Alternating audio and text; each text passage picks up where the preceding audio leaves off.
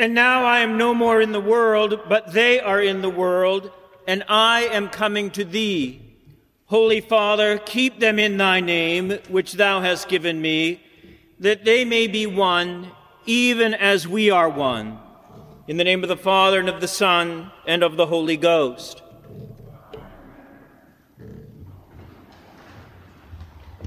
We find ourselves today in the Church's calendar between two big feasts.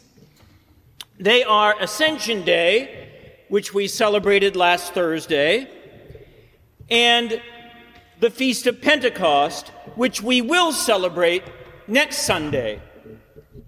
When we are in this kind of in-between state, where Jesus has bodily ascended into heaven and has yet to send us his promised Holy Ghost, we can be reminded of the nature and movement of our own spiritual lives.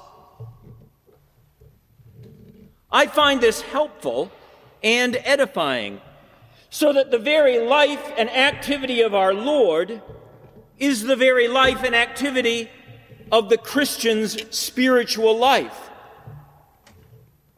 As Jesus goes, so goes the activity of the Holy Spirit in us. Keep that in mind.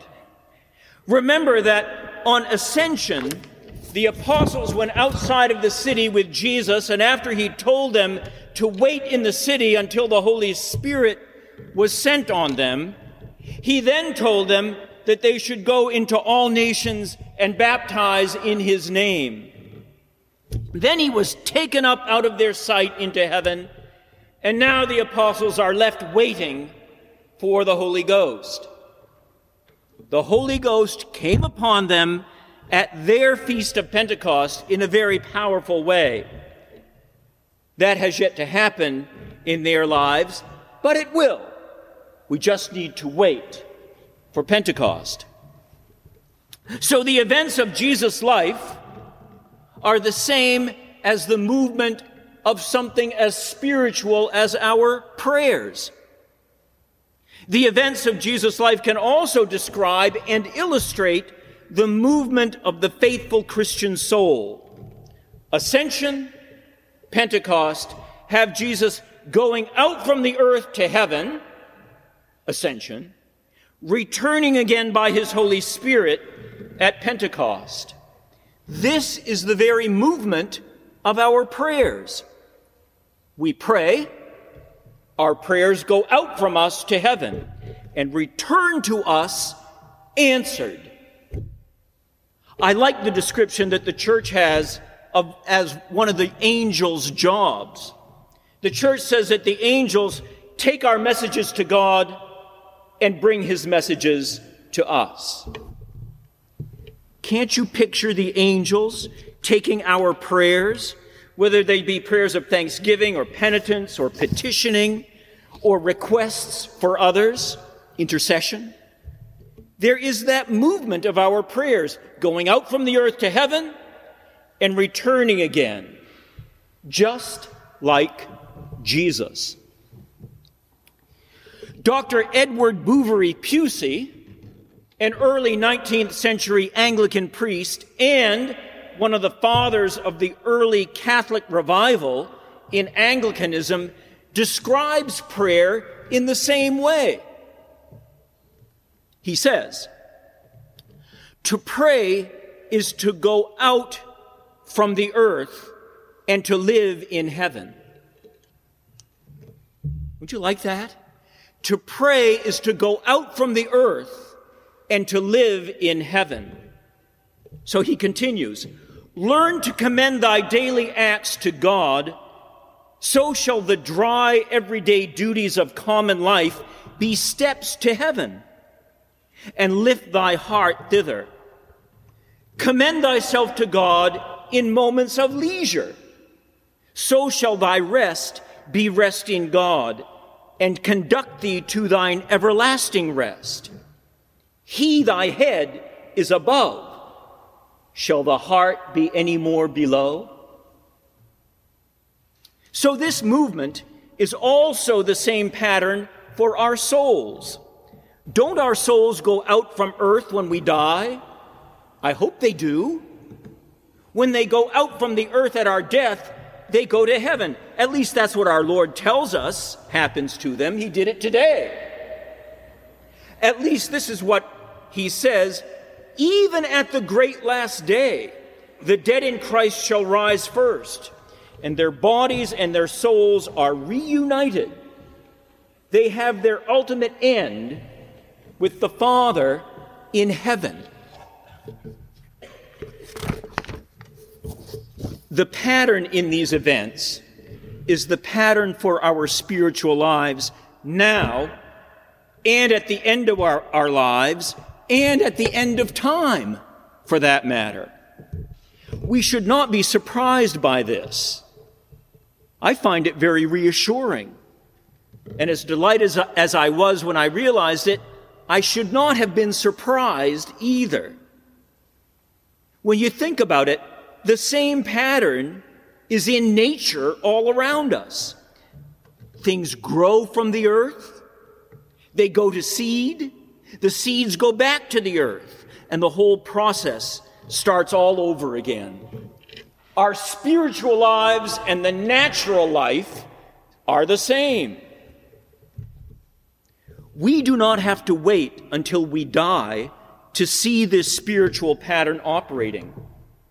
We see it now, even week by week, when we come to Mass. What do we do each gathering for communion but offer to God, as the prayer book says, ourselves, our souls, and bodies to be a reasonable, holy, and living sacrifice unto God? We present every part of our lives there at the altar week by week, or holy day by holy day. We get them blessed by God by receiving his grace, and then we go back out into the world to be, as the prayer book says, a living sacrifice. Going out to God and returning from God as grace. There is the pattern once again, and we live our Christian lives by it day by day, week by week, and year by year. So when we're living our lives day by day and week by week and year by year, it's very easy to forget that we are to have our minds and our hearts and our souls ultimately in heaven. The concerns of day-to-day living, like the welfare of our life, or meeting basic needs, or the welfare of our family, or the welfare of our marriage, the ultimate argument, the unfortunate argument you may have had with a close friend or a relative, the sudden rises and falls in the stock market, the layoffs, the finding the right job or our new job, anything that has to do with making it in the world, these can all detract from the Christian having his or her heart and mind set on heaven. But they don't have to. We do well to remember that our lives with the Spirit and in the Spirit are more important, more lasting, and they are eternal, more than the worries and the cares of the world. There is a way, in fact, in which those cares and those concerns can be wrapped in prayer by the power of the Holy Spirit and given us the will and the strength to keep going through this world into heaven.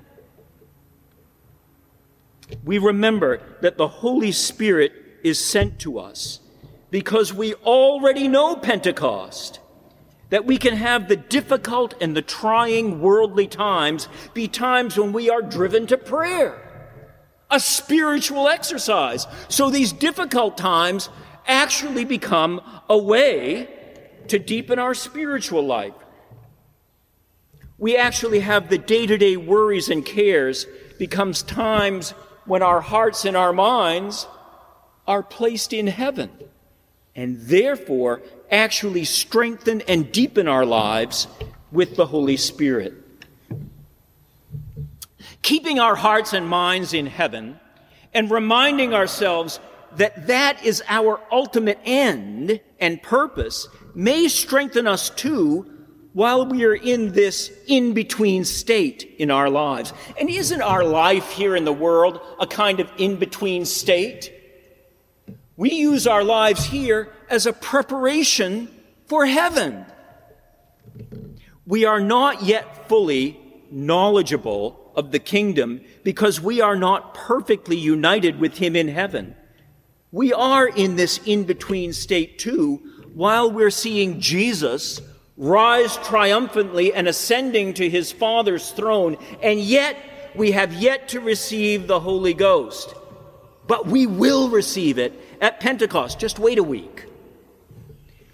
So, keep your eyes and your ears and your hearts and your minds and your souls all the while we're here in heaven. In the name of the Father, and of the Son, and of the Holy Ghost. Amen.